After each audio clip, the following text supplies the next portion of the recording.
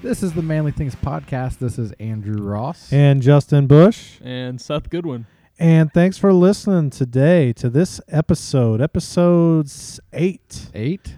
I don't know. At some point, I'm going to lose track, and I'm just going to throw out numbers, whether it's right or wrong. It doesn't matter. It is 8, because I had to listen to the last part of our last podcast to see how we ended it, and it was 7. So this is 8. Because you forgot which chapters we were going over this week? I did. Well, it's funny because, I listened to the book, and so I just start listening, and I have it on paper, so I can't look at like chapters. So yeah, I had to ask you what chapters it was, and all of a sudden it hit me. I could just go back and listen to our last podcast and see there you what go. chapter we did. Check that out. That's pretty cool. Yeah. So we have a guest with us, this second guest on Manly Things Podcast history. Yep, making history here. So this is our guest, Mr. Seth Goodwin. And Seth and I have been friends since we were, elementary school. And he actually lives out in Montana now and came home for the week. First time home in like a year and a half. And, almost 2 years now. Almost 2 years. Man, that's crazy. I think you're the first person I've ever met from Montana. I know. I can't really claim to be from Montana. I live there now, but they get a little weird. If you claim that you're from Montana and you're not originally from there, there's a very strong local pride. And some people don't fit that bill, and I like to think I kind of do. Hopefully, maybe they'll let me Seth's stay. not really from Montana, but if you ask him, he'll say he is, and they may be okay with it because you're like hopefully. a Montanian. I like to think I'm earning that title. There you Get go. your Montana card, resident card there. Oh, I'm a resident now. At least I know Driver's people live license there says so. now. Yeah. There's life in Montana. That's good. So this is exciting because, 1, I've not seen Seth in forever, but 2, this is a quick intro story here. Seth, actually, all of you listeners are in luck because years ago, we had, in high school, we had this football preview or whatever, and it was on the radio station. We were in the MOAC, and so Seth was in high school. He was more of the quiet guy in the class. So in class, Seth didn't say much. He wasn't, the big get up and give a huge speech in front of everyone. I mean, he would be vocal. He was the middle linebacker, or Sam linebacker. He made all the calls for the defense and was vocal, but that wasn't, his personality. So we get on this radio show, and they take like 3 or 4 seniors and they ask questions, and I'm more of probably the speaker I like getting in front of people. I like talking. Well, I got up there and got in front of the microphone, and I just went, and I was stumbling all over my words.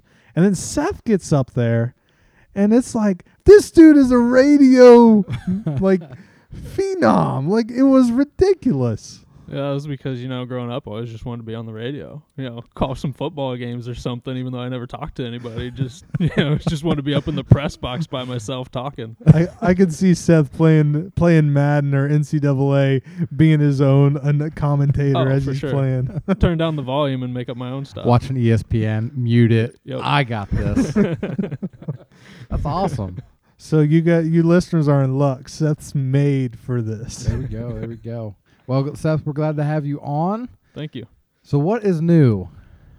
Well, Andrew, why don't you tell us first what's new in your life? Man. Well, some people know, Manly Things Podcast may not know that my wife, Samantha, is pregnant. So that's the first thing that's new. And so that's exciting. I'll get to that here in a second because I can't say going to have a child. A couple of weeks ago, we went in for the first ultrasound. And it's funny, we're sitting there. We have one, Judah. He's a 2-year-old boy. And I was like, hey, this could be the last time we do this. And she's like, no, I want 3. And in my mind, I was really thinking I could really probably be fine with just 2.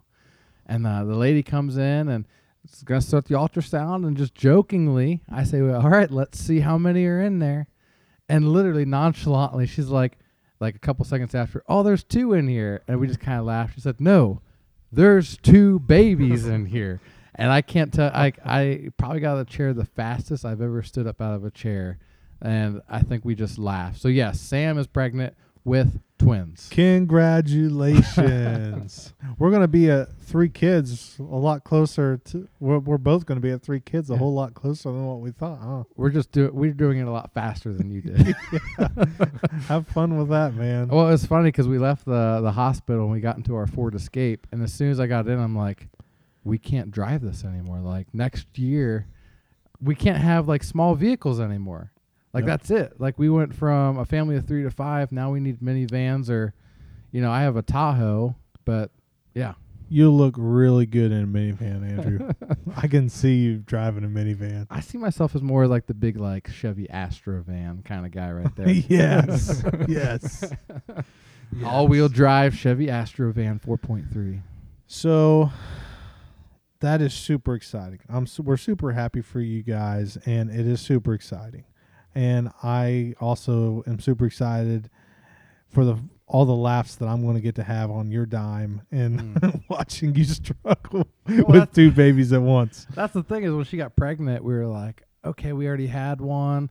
With Judah, I would stay up till midnight and do a midnight feeding, then go to bed. Sam would wake up at 4 a.m. And we were actually talking about this on the way to the hospital. I'm like, now we're both just going to be up at 12, at 4, at 6. Like, unless I may try to come up with and making some contraption to be able to feed 2 babies at one time. I don't know. I'm just thinking, I know a way that can happen. Well, if you've seen Meet the Fockers, I think I don't remember which one it is, but he's got the fake, way to feed it, so you could just put 2 on there. There you perfect. go. Just let it go. No, then I'd be like, oh, sorry, honey, you're the one that's got to wake up with them. Well, so one thing that's new in the Bush house is we've started soccer. I know last podcast I said I was going to be coaching. Well, we've had 2 games thus far into this massive soccer season of 3 to 5-year-olds. And the first game we have 10 kids on the team. We had about 4, sometimes 5 stay on the field.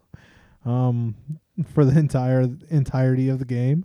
And we also had this past time, we had about 6 to 7 stay on the field for most of the game. So we are progressively getting better at staying on the field.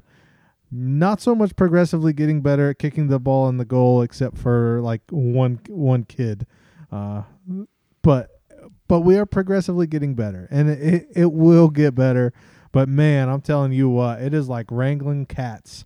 And to do a practice with a bunch of 3-year-olds, everything's got to be Simon Says. So we warm up. Simon Says, chase me. And I'm running around this field and realizing how out of shape I'm in and stop and breathing. And, all right, Simon Says, touch your toes. And then I realize I'm really breathing. I'm like, Simon Says, spread your legs. It's the stretching takes a while for me to catch my breath back up, and then we do some drills. But it's going. I mean, it's cat wrangling at its best, and watching a little beehive run around the field. That's my favorite thing about little kids soccer is like there's no offense and defense. It's everyone chase the ball. It's just a big group of kids just running around the field, kicking the ball, kicking each other's shins and stuff like that. So have you ever seen Kicking and Screaming, the movie with Will Ferrell? I've seen it, not recently. Oh, man. It's too long ago to remember. It's a good movie, right, Seth?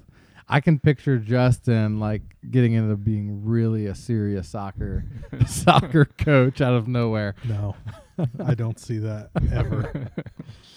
I don't see that ever. But, yeah, it's fun. It's kind of fun. Seth, did you play any sport? Well, you played football. Yeah. Right? Yep. So, did you play anything else besides football? I played baseball growing up in high school with Justin, too. For a while, we were on different teams, and I think he felt bad because we always beat him. Yeah. Always ruled his team. All those little league teams, yeah. I've seen him play softball, so I understand. Yeah. Although I can't speak much better because he's better than me, but no, I get it. I am horrible now. I was decent then. But and then retired Division III athlete, no big deal here. Just be a plug that for everybody. yeah, Seth went to the College of Worcester and played football. Is this a legit thing? Yeah. Yeah, he played football at Worcester. So it's called the College of Worcester, Yeah, Yeah. Division III football. Yeah. So how many years did you play? all four. Okay. Cal for short, College of Worcester, Cal. It's totally. If you say it embarrassing. fast enough, people may think you're saying Cal, as in University of California. No, I wish. I had a buddy who he went to Boone County High School in Northern Kentucky, is where I grew up. Okay. And it's actually the same school that Sean Alexander played football. Okay. He came a little bit later after him, but he's a big dude. Yeah. Went to Eastern Kentucky University for football.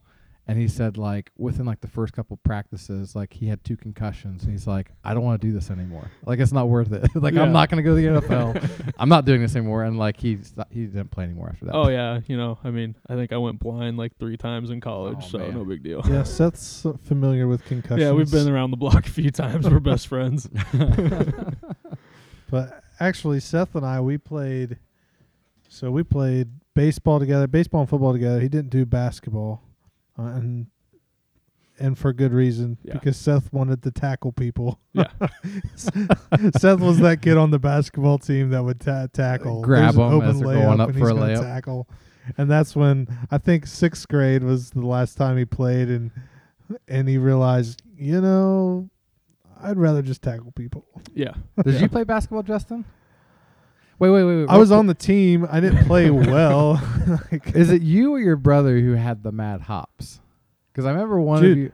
my brother was like, I don't know how much he weighed in high school, but he could jump, like box jump, and like get rim ridiculous for his weight and size as a high school senior. It was ridiculous. No, I never had mad hops. No. Yeah, I played basketball in the middle school, but it was mainly baseball after that. Yeah. Well, baseball, we played actually our freshman year. We were fortunate enough to get to play varsity, and we were playing a game at Bill Davis Stadium, the Ohio State Buckeye Stadium. And Seth's sister was down there at the time in grad school, I think. Yeah. And so we went, played the game, and then she picked us up. So we didn't come home. We hung out with her that night and that weekend, and she was going to drive us back the next day. And so like we wake up, and like we had already like made this pact that we were going to buy a Crave case. And that was the thing, especially in high school. Like let's get a Crave case. Let's get White Castle. And so we wake up the next morning, and like his sister like made this awesome breakfast for us. Like we were not expecting this. We were expecting, we're just going to wake up, go home, get a Crave case and eat it. So we pigged out on this massive breakfast. And then on the way home, we decided, you know what? We wanted to get a Crave case. Let's go ahead and do it. And it's still only like 10:30 in the Yeah, morning. it's 10:30. maybe 11. Yeah. Is that? I'll let you take over from here. I don't even know where to go. So we get this Crave case, and we're driving north on 71 somewhere. Yeah, we were on 61. Or were we on 61? Okay, we're on 61. And at this point, I feel like I've eaten at least 15 of the 30 that are in this Crave case. And Justin's had probably, I don't know, like 4 or 5, 6. And our buddy, he'd maybe eaten 3. But at that point, I was just like overloaded. And I took a bite and just knew if I swallowed it, like it was not going to be good. Like there was going to be White Castle all over the front windshield. So I spit it out the window. And our buddy just saw that and thought that I threw up. So he immediately turns around and throws up, but he doesn't do it out the window. He does it into a bag, and it goes through the bag and then onto the whole back seat, the container of White Castle, the speakers of my sister's car. I think there were onions in the speakers of her car in the back seat for years afterwards. I can imagine like just leaving a White Castle in your car, how bad it would smell. Then just the vomit of White Castle in your car and how bad that could smell. Me as a spectator, it was hilarious because Seth gags pretty easily too. Yeah. So Seth started it by spitting out, which made Sean, our friend, gag and throw up. And then he starts throwing up, tries to throw up out the window after he puked through the bag. And it like the vacuum effect goes out the window and like come back in on his face. Oh my gosh. And it went up, which just makes Seth start gagging more. So Seth's up in the front seat going, "Ugh." Yeah, because I'm the type of guy, like, if you make me laugh hard enough, I'll throw up. Oh man, that was a funny time. We were talking about that at dinner, and I was laughing so hard just sitting there remembering that. Oh man. All right. I wish there was a White Castles around here. Well, there's one within like 45 minutes, but Delaware. Delaware. Delaware. Yes, I think I that's still the have it closest. scoped out. Yeah. I see, That's like the one we stopped at. growing up, we'd always just go to the Reds games, which, you know, baseball season, Reds are actually doing okay. But growing up in Cincinnati, we'd always go to Reds games during the week because we could find tickets for like $5, like on a weeknight, like an hour before the game. We'd go in and we'd sit at a $1 hot dog stand and eat like 2 hot dogs, a bag of peanuts, and a drink. So for under $10, you got the game and some food. Well, the game would get out between like 9 and 10. We'd go across the river to Covington, Kentucky, and there was always a White Castle, and that was the only thing open. And we had to drive down Route 3 to get home. We'd always just get a huge sack of cheeseburgers and onion petals was the move. And we would just down that stuff. And so, yeah, it brings back some good memories. Good old White Castles. White Castle was the thing in high school for us. For some reason. I don't know why. Yeah. It was a terrible idea. Yeah, well, there's some other bad stories with that. But anyway, tonight on the podcast, what we really wanted to do was we actually just kind of wanted to talk and have a conversation. I know we're doing the Tool series. Sorry, we said we'd do like 3. We will, but you know, Seth's in town. We have to take advantage of this because Seth moved out to Montana, and we kind of want to just talk to him, pick his brain, hear about some of the cool things that's out there and that he's done, and just a lot of outdoors stuff and activities, which, you know, if you've been listening to the podcast, you would know that, you know, this is something that, especially in our 6'5" portion, there's something about being out in nature and also being like closer to God. And there's something about being out in the wilderness, and there's a reason why Jesus went out into the wilderness for 40 days, and there's something to it. And so this is just a cool conversation that we're going to have, hearing about stuff that we don't get to really experience or see here in Ohio, but with his perspectives, things that he's been able to see and experience out west. So with that, Seth, where are you? Where have you lived for the last year, and where did you just move to? So when I first moved out west, I lived in Missoula, Montana. It's about 100,000 people, and it's one of the biggest cities in Montana. I like it. You know, so it's not super big. It's small. It still has that small town feel. Like the biggest buildings, maybe like 10 stories tall, if that. And then I just moved to Helena, Montana, which is the capital. And it's only about, I think, 30,000 people. So about the size of Worcester, roughly. Oh, wow. Yeah. So how did you hear about this? Like, how did you get to Montana doing this job? Oh, where do you want me to start? It's a long story. No, like in college, you know, senior year especially, I was just kind of like sitting in my dorm room, and I'm like, I think it'd be pretty cool to go out west. You know, I just really want to go out west. And it kind of just became this dream, and I'd like look stuff up and watch videos and see stuff. And I just never really did anything. Stuff kept getting in the way, you know. Different things would happen. You know, I'd think about it, like look at a few jobs and just never do anything. And then there's like one point where I was just like really, really down low, you know, just like didn't feel great. And I was like, why not just start looking? Yeah. And found a couple jobs. And I was like, I'm just going to apply to it. You know, you're not going to do anything if you never even take the chance. Yeah. So I took a chance, surprisingly got a call back on a job.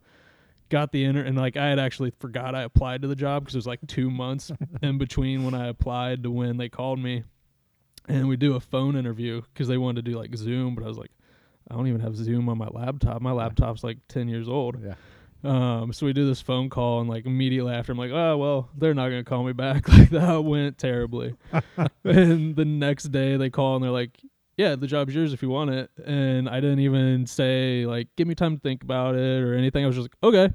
Like, all right, awesome. I'll see you there. And it was like a month later, and I was driving out to Montana. That's awesome.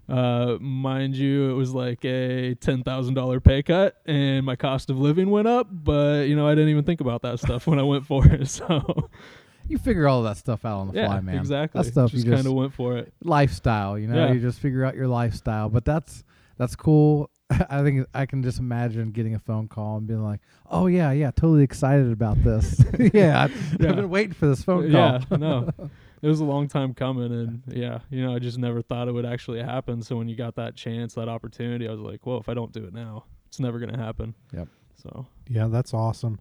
It's a cool thing too. Of, we've been talking a lot about just do something, like just get out there, try something, do something crazy, and that was kind of the thing for you. Is like, this is not a comfortable normal thing. Was not a comfortable normal thing. I mean, your family's here in Ohio. Yeah. You knew no one pretty much. didn't know a single Out there? person. Yeah, my sister knew someone out there, and they were like the first person I met, but I'd never met them before in my life, so I didn't know a single person going into it.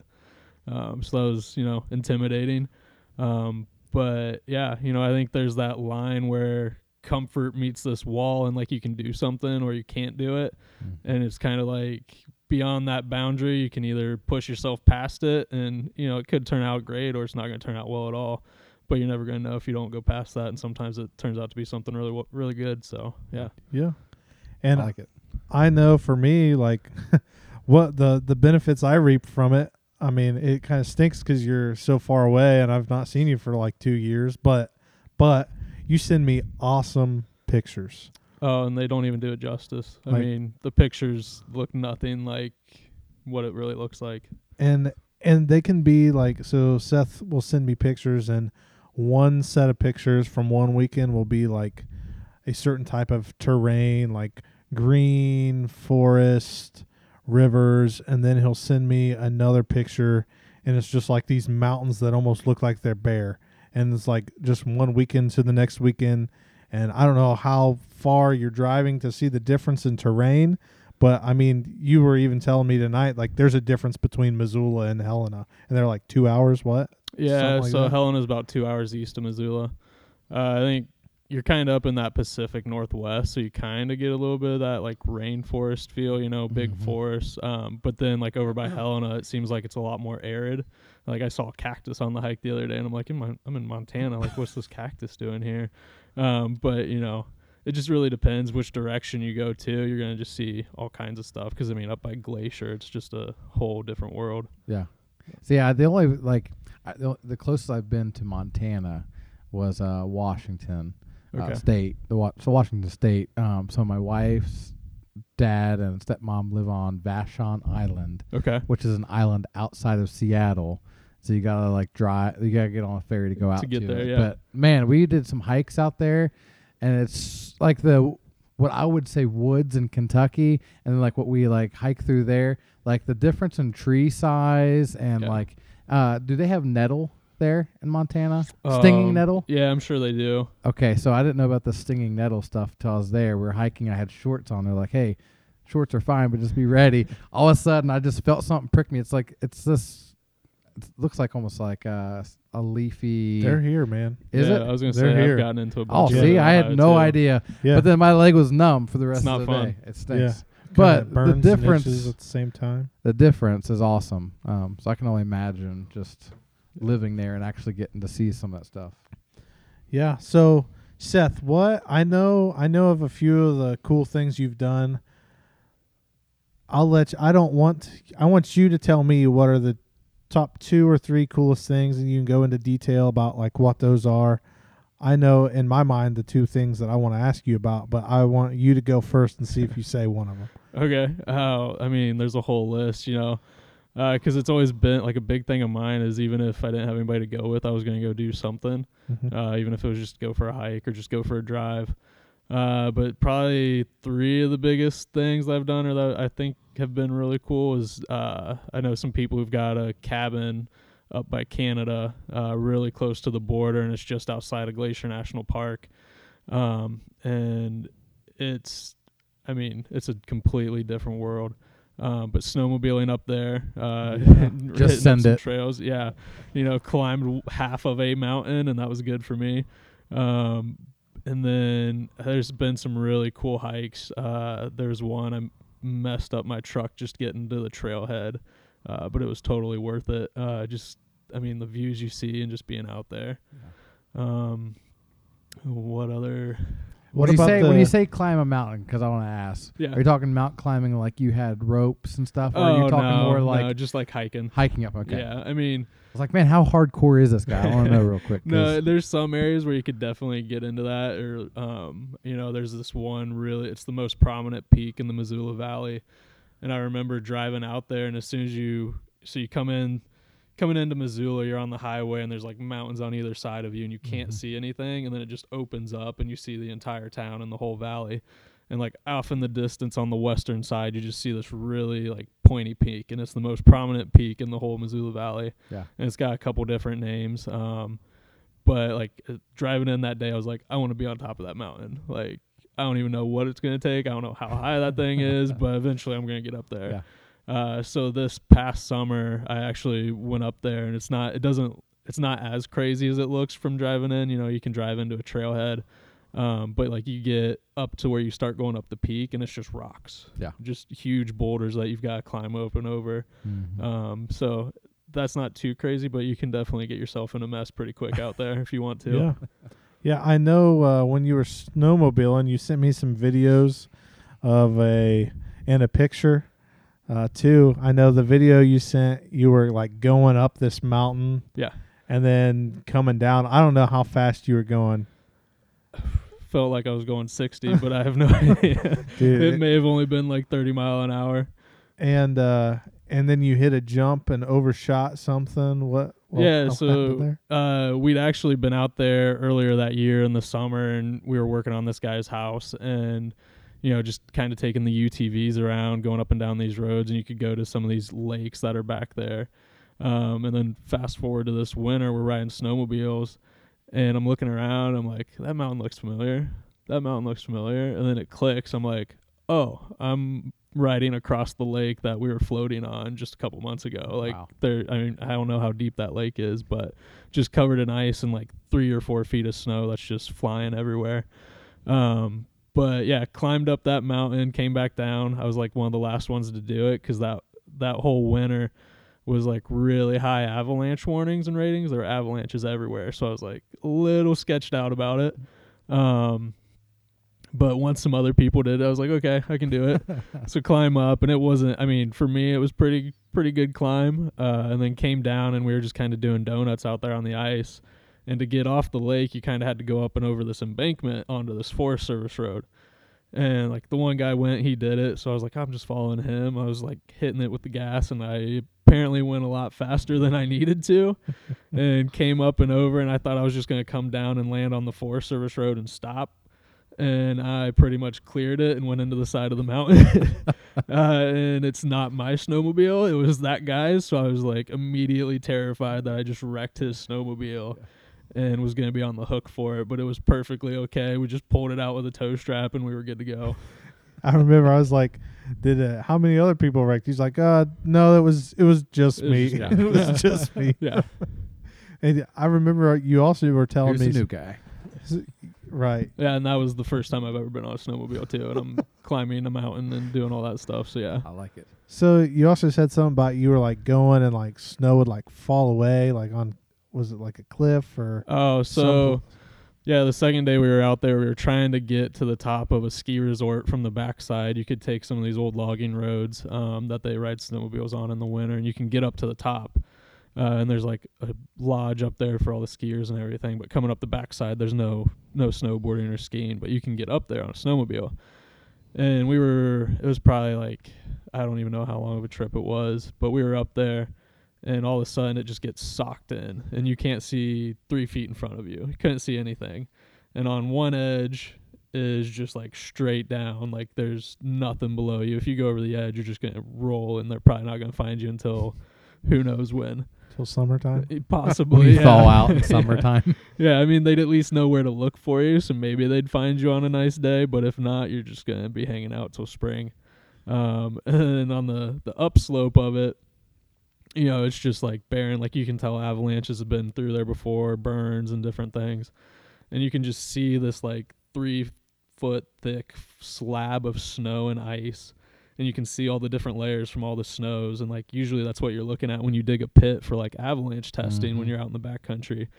And it was terrifying because you're like, that could go at any second. Like, I mean, with the way the weather was out there that year. And then you can add on top of it, you can only see about 3 feet in front of you. And then it's socked in, your goggles are icing over. I'm driving with one hand trying to scratch the ice off the other side so that way I can see. And at one point, it was just like, all right, I'm just going to hit the gas and hope that this is the right way because I couldn't see a thing. And the person behind me couldn't see anything either because they ended up running into me and breaking the taillight on the snowmobile. But we didn't make it up there because it just got too dangerous. We had to turn around. But, yeah. Yeah, so it's not like, not only can I go off the side of this mountain on the snowmobile, but also this pile of snow to my other side could also fall on top of me right now. It's, without warning at any time. Without warning.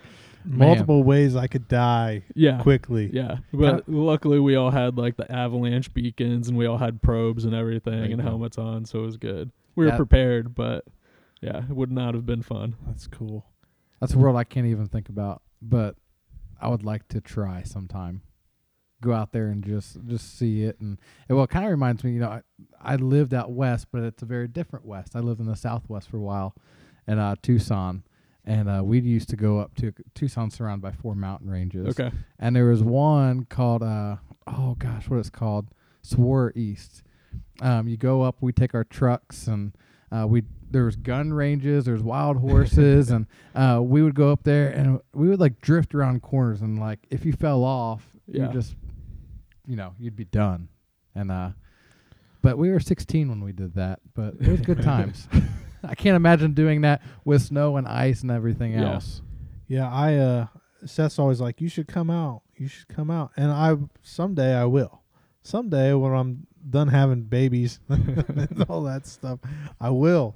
But one thing that makes me nervous is the bears and the potential mountain lions because it's not like, going to the Smoky Mountains and going through Cades Cove and, you see some black bears that are close. Like, these are full-on grizzlies. Man grizzly bears. Now, when you go out, are you taking a gun with you and stuff for protection? When I first moved out there, I didn't have anything. Yeah. And there's a story behind that. There's a story where I learned that, I needed to get something to start carrying with me. But for the first few months, I didn't have anything. And then, now I carry bear spray every time I go out. And then I also carry a pistol too. Yeah. It's not going to do a whole lot if a grizzly bear really wants to eat me, but it's a little deterrent, I guess. But most of the time, I think that bear spray really works for people, it sounds like, and it's a good deterrent. It just depends on the situation. Because most of the time it sounds like those interactions are when you really surprise them or they've got cubs. Mm-hmm. But if they want to eat you, there's not a whole lot. If they're hungry. Yeah, if they're hungry, I don't know what to tell you. It's the Revenant all over again. Oh, man. I just know, like, at the trailheads, sometimes there's signs or something say like when the last bear sighting was. Oh yeah, like if they've got a bear in the area, they'll post like bear in the area, and they've all got be bear aware signs everywhere, and like carry your bear spray, put your food away correctly if you're carrying food, hang it in the tree or put it in bear boxes. You just got to do the right thing.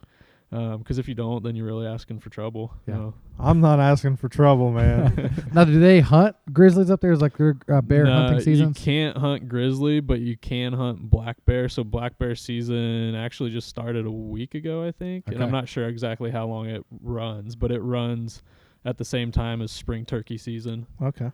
Which we just opened up spring turkey season because I think one of the teens and I are going to go.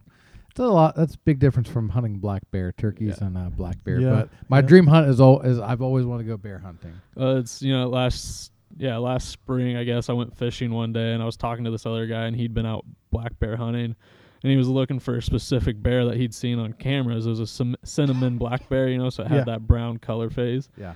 And he's like, well, I didn't see it today, but I saw 13 other black bears. I was like, one's plenty for me. I don't want to see any of them. Yeah. So. Yeah. Especially when you're fishing. Yeah. Now, I know you went someplace too. I remember you telling me about it. It was like a ghost town. And you can talk a little. I don't even know if it's worth talking about or not, but I thought this sounded cool. So in my mind, when you said, hey, I'm going to a ghost town, my mind went Outlaw Josie Wales, that town that he goes in. It's like run down. I think it's just the saloon that's that's open or whatever. Like in my mind, that's what I'm picturing, but it's more touristy than what I thought, but it's still pretty cool. Yeah, a little bit. I mean, there's quite a few ghost towns around Montana, and some of them are a little more touristy than others, and some of the other ones are just kind of hanging out there, and you can go into them. But this one's at the top of a mountain. It used to be an old mining town, and it was pretty popular at one time, I guess. They had all kinds of buildings, a timber mill, like a mine going on. And then there was a forest fire. I can't remember what year it was, but it just completely decimated the town. And after that, everybody moved away. Mm-hmm. There was only like 10 people living there. And then like as the years went on, everybody just left. Yeah. And I think there's still cabins up there, and you can actually go up and like stay in 2 of them. You can rent them out for the night for like $30. But you can go in the old buildings, like you can go in the tavern. I think they had like 3 bars in this town, and it wasn't very big. And then the jail, all these buildings. In the summertime, it's pretty cool, and they've got like a park ranger up there. And there's actually a guy who grew up in that town, still owns the cabin his family lived in, and he goes up there and stays. And I think he's like 90 years old now, and he still tries to go up at least once a year. That's and crazy. like stay in cool. his family's cabin. So That's cool. I saw like this documentary not long ago documenting this ghost town. It was a mining camp, and I think one might have been in Montana, but they say they're so eerie, especially for some of them, because what would happen is, man, when they ran out of gold, they were quick to get out to get to the next place, or else they'd be too late. So a lot of these ghost towns, you'd go and you go into houses, and it almost looked like, I remember watching this documentary, like there's plates and like food on the table just left. Yeah. Because like it was like, all right, we're going, and like we gotta be the first ones there. Yeah, this one's since it's kind of managed by the parks. That one's not quite like that. They just kind of maintain the buildings. They don't remodel them or anything. They want them to just kind of go back to nature on their own. So they try to maintain them so they're still standing and they can do stuff with them. Yeah. And then there's others where they've gone through and remodeled them or moved buildings around. But there's some that are just there from the day when everybody left, just still standing there. Yeah. General stores that still have stuff on the shelves, and you're like, wow. It's almost like they disappeared. It's like, no, because when they ran out of gold, they knew the importance of getting to the next claim first. And it's kind of cool because in the winter, the roads up there are shut down, so the only way you can get in is hiking, snowshoeing, snowmobiling, or cross-country skiing. And from the one side, it's 12 miles, so that's a pretty long cross-country ski or snowshoe. Yeah. But like halfway up, there's this cabin some guy lived in back in the day, and it's like the warming hut, and there's still an old wood stove in there, so people will stop there and like build a fire just to get warm and keep going. Very cool. That's crazy. So, what else about Montana, Seth? I don't even know where we're at on time either. Tell us. Well, I forgot to set the timer tonight, so we're just going. I remember looking at the time when we started. It was 8:20. It's almost 9 o'clock now. Okay. Well, what was the other good. story you were thinking of? I was thinking snowmobiling, and I was thinking the ghost town. Yeah. But I heard fishing. What do you fish for up there? So I haven't done a lot of fishing up there. I've done some. But the big thing out there is the trout. Yep. A lot of fly That's fishing. what I figured. Which I've never done any fly fishing. I need to learn. It's pretty expensive to learn. A guided trip is a hefty bill. But you know, I've caught 5 or 6 lake trout on Flathead Lake, which is a pretty nice lake. It's the biggest lake west of the Mississippi, I believe. Mm-hmm. And it's gorgeous. But I caught 5 lake trout out there. I've got another buddy who goes ice fishing all the time, and I really want to get into that this next winter and That would be do cool. some ice fishing, catch a bunch of perch and all kinds of stuff up there. yeah, you can go ice fishing, and then you can call Jet and tell him ice fishing stories, Yeah. because on the lake here in Apple Valley, we'll go by in the winter, and there'll be like tents. People are ice fishing, and just like, what's that?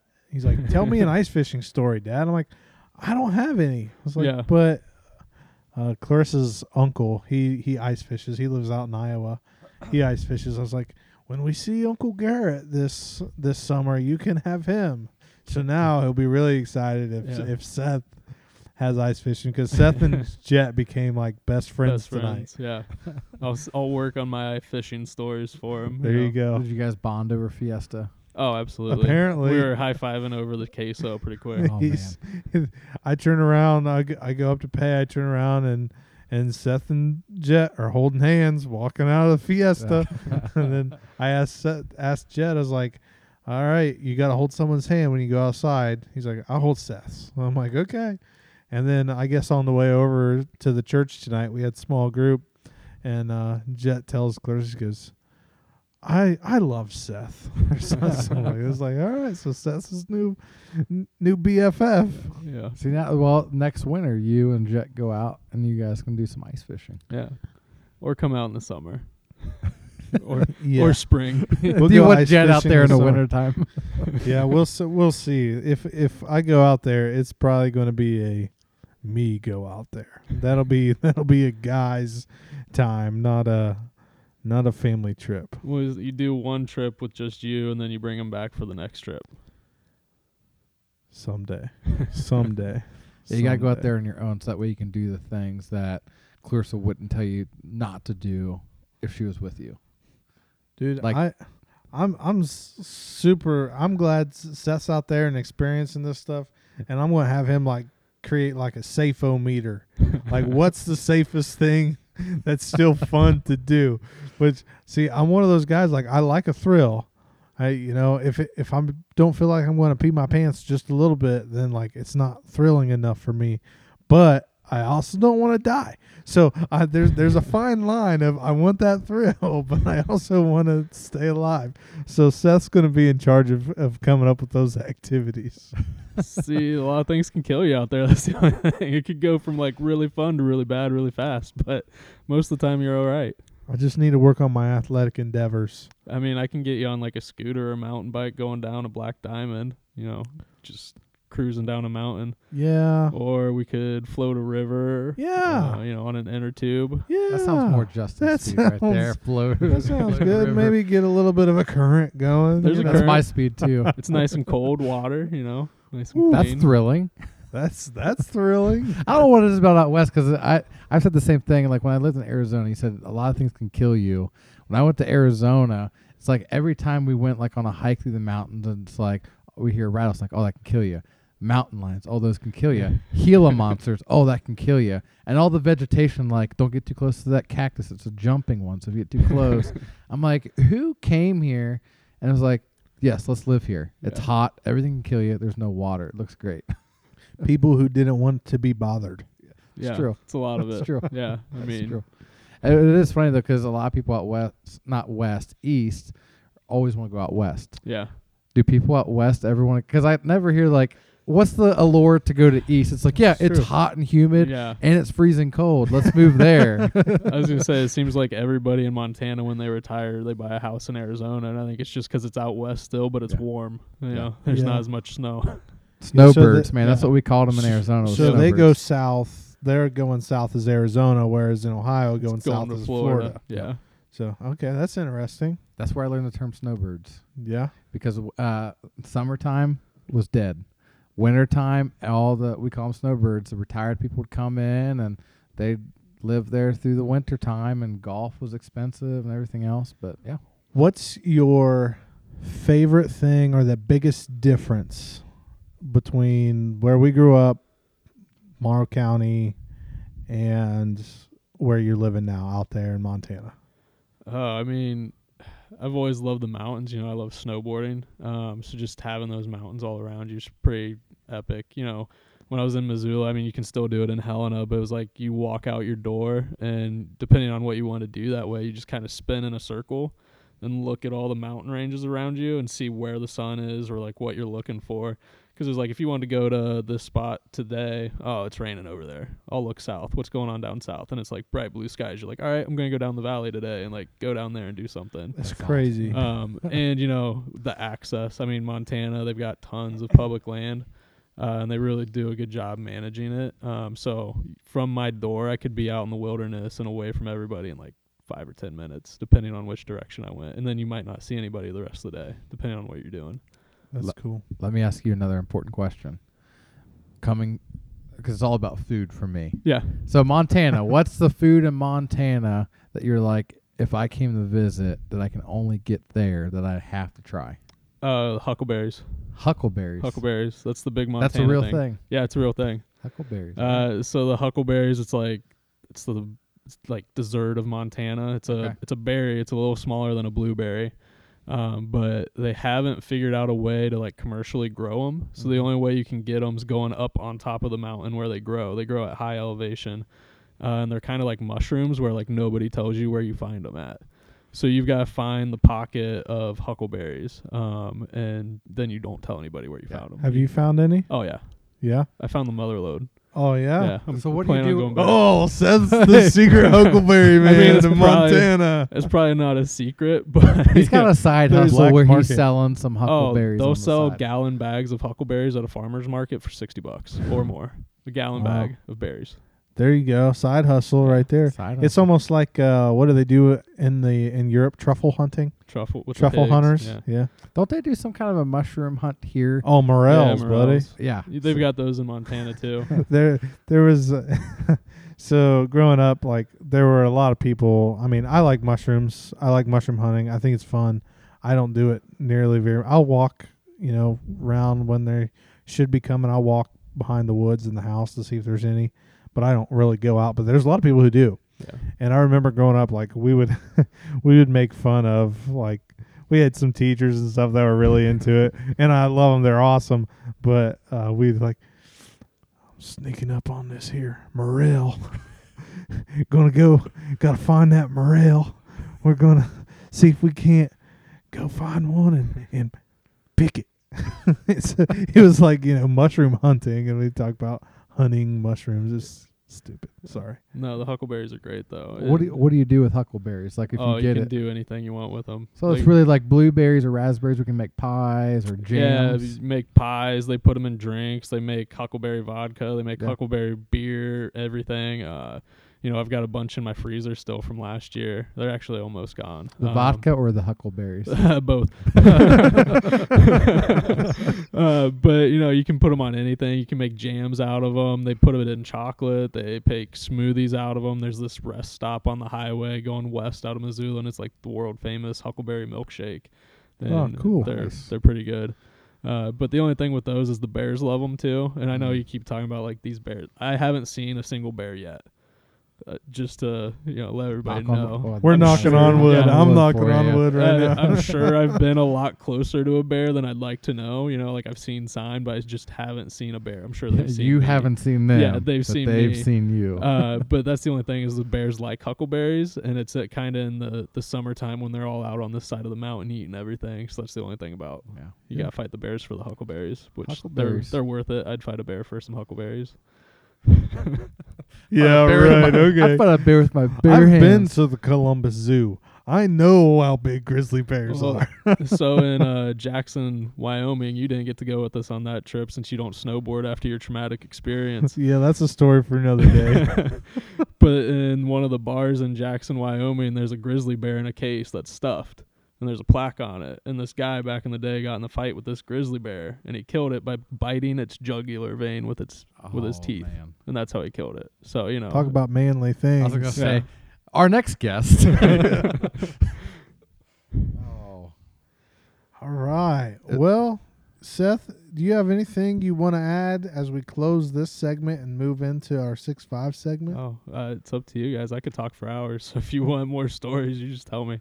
I feel like Yeah. maybe we should every once in a while just have a call in from Seth. We can do that. You can just be Yeah. a reoccurring call call in, even just in the middle, like, Yeah. hey, Seth's got a story where he finally had an encounter with a bear or something like that. Dude, that would be awesome. We will do some more stuff, especially as we talk outdoor stuff, because I'm sure at some point we'll do something hiking, camping, outdoorsy thing segments Yeah. in 3 podcast series. But with the tools, we actually have an inside scoop here, because Seth's side job for a while for something extra to do was Some woodworking. Don't claim to be a professional by any means. some though. woodworking. He's done some woodworking. He built a table, pretty cool farm table, 2 of them. Two Two tables. Two Get Two tables. it right. tables. Get it right, Justin. What are some of the other projects that you've done? Just the typical like cutting board type stuff, some other small projects. It's like I'd get a good idea and I'd try it out and it'd just go terribly. So I'm like, let's try something different. And for some reason, making big 8-foot-long farm tables seemed to work out pretty well. I don't know how or why, but it was like some of those smaller projects just didn't go the way I wanted to. Yeah. Made a couple coffee tables, made myself like a little bar top table. My mom had this old like Singer sewing machine. People probably don't even know what that is. But it was this really old sewing machine, like foot operated, and it was kind of rusting away. So I refurbished it and put a new top on it with some walnut and oak, I think is what I used. Put those together and kind of made a design and put a nice top on it. So yeah. Cool. What I've always loved about working with wood, my papa's an awesome woodworker. I try to do some, is that if you make a mistake, wood's so much more forgiving than anything else. You can always even things out, do things where it's like if you're working with metal or like you make a mistake, it's like throw it away. Start over. Wood, it's like, okay, well now it's going to be this size or something like that. Well, I always took the viewpoint that if somebody's looking that closely at it, they don't need to be looking at it anyway. That's right. That's right. Yeah, Seth actually, he also worked at Home Depot for a while. He's our power tool guru. And earlier today we were talking, he's like, yeah, those power tools that everyone wants to buy, he's like, they're all damaged because all those boxes just get thrown. But handle with care does not mean we handle it with care. No, not at all. That's a suggestion. Things are dropped many times, and yeah. But, well, thanks, Seth, for this segment, and we appreciate having you on. And feel free to jump in with any of your thoughts or anything as we get into the 6-5. All right. So, with that being said, it is time for the 6-5. There we go. So, this week we did chapters 5 and 6? 6 and 7. 6 and 7. 6 and 7. Don't worry. And I'm going to kind of lead the discussion on chapter 6 tonight. Justin will talk about chapter 7. We'll move through this. It's funny. Chapter 6 starts talking a lot with Andrew Jackson. And I've always loved Andrew Jackson, but the chapter is called, what's it called? Born for the Storm. And it's this whole idea talking about Andrew Jackson and how he was really into dueling, like pistols. Like he owned, I forget how many pistols it said. 37 or something, I think. 37. I'm like, can you imagine living in a time when it's like you settled things with shooting each other like in a duel? He was in like 30 or more duels. And he won them all, apparently. Apparently. Well, who knows? He may have a couple scars. Yeah. But this whole idea of Born for the Storm, that Andrew Jackson, he loved to live for those in the trench moments. That for him to be a leader is like, I want to be in those moments where things are hectic, things are going kind of berserk or whatever you would say. But then the way the book put it is the, what is it called? It's called the sixth attribute. What is it called now? Attribute? Sixth. I can't remember what they say, but the sixth one is called, it's basically a clear vision. That men should have clear vision, because especially when you're going through these things and fighting for something, you should have a clear vision of what you're fighting. Virtues of manhood. Virtues. Thank you. This is why I shouldn't listen.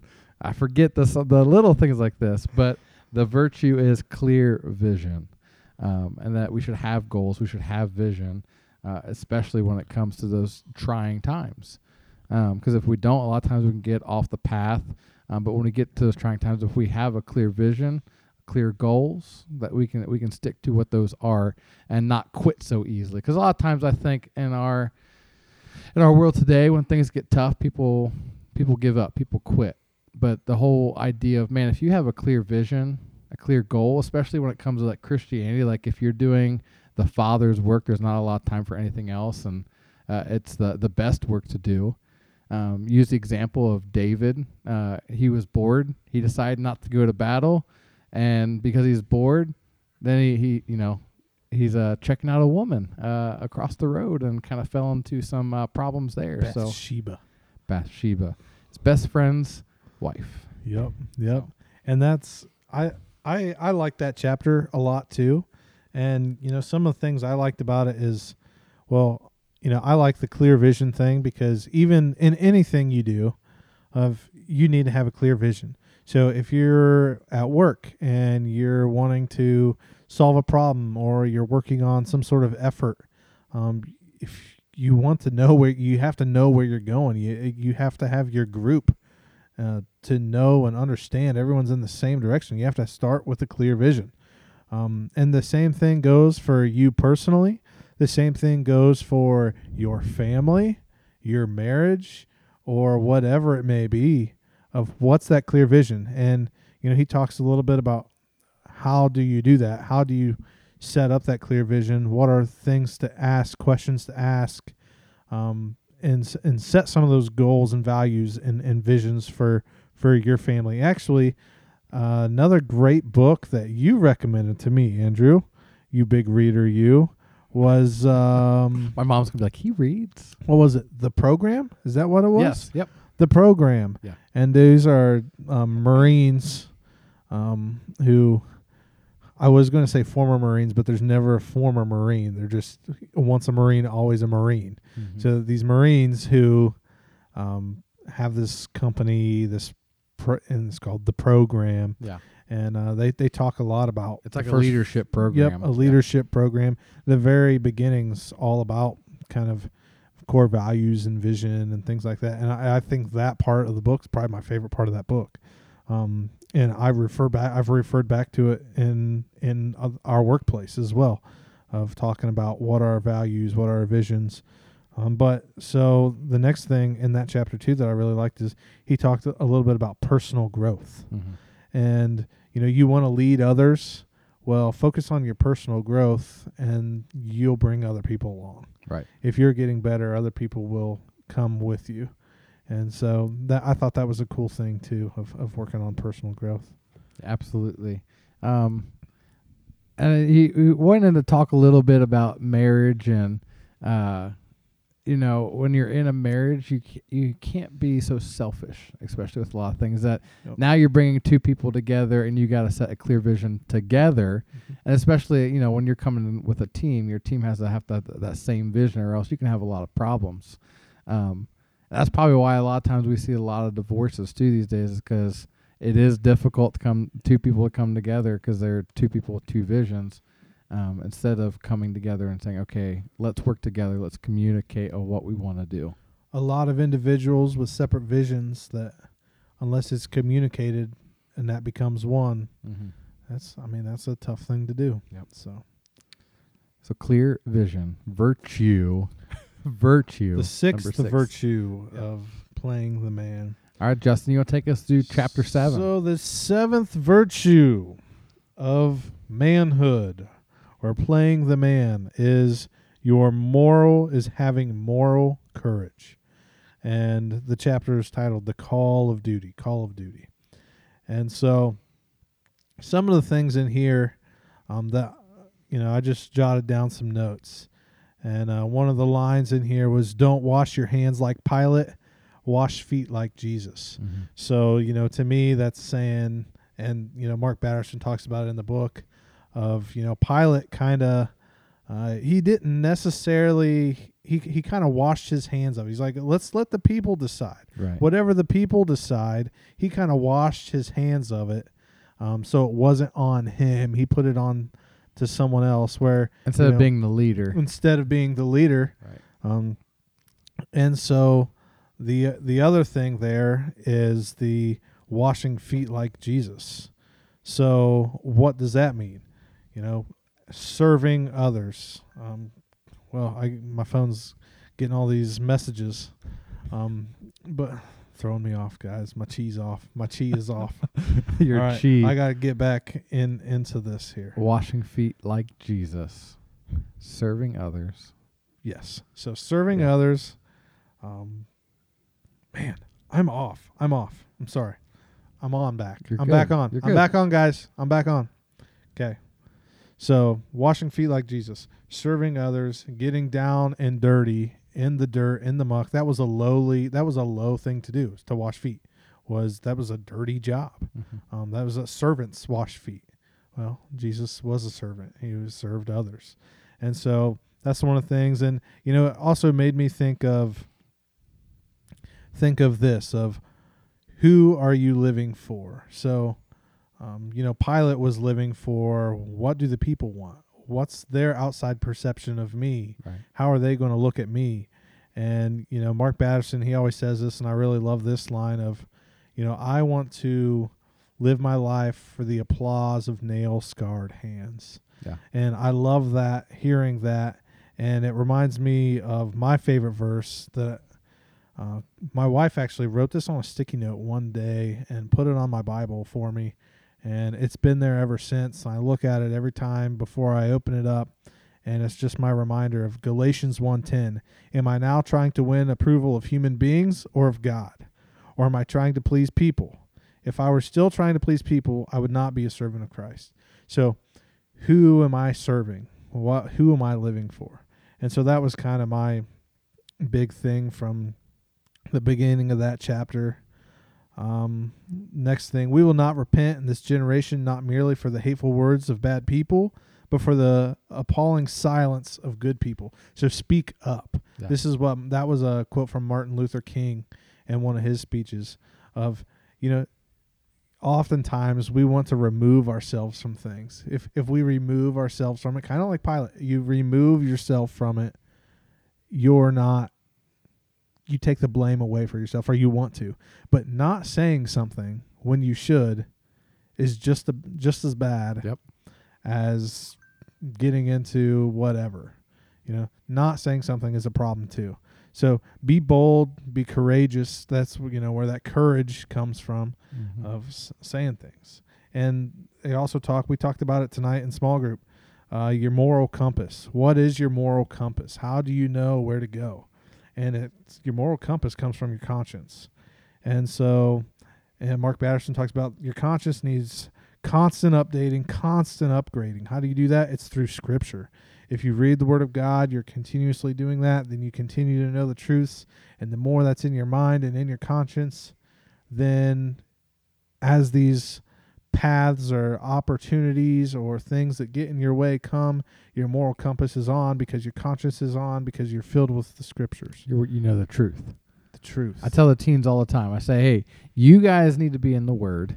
You guys even need to question what I say. I want you to go home and look up the things that I'm talking about and question it. And because the thing is, in today's world, you're all going to be told a bunch of stuff, but if you're grounded in the Word, you'll know whether something's off or not. Yep. Because if you don't know, then if someone gets up and just says something good, it's easy to buy into that. But man, if you're not grounded in this, like what we say is truth, man, you could be swayed anywhere. Yep.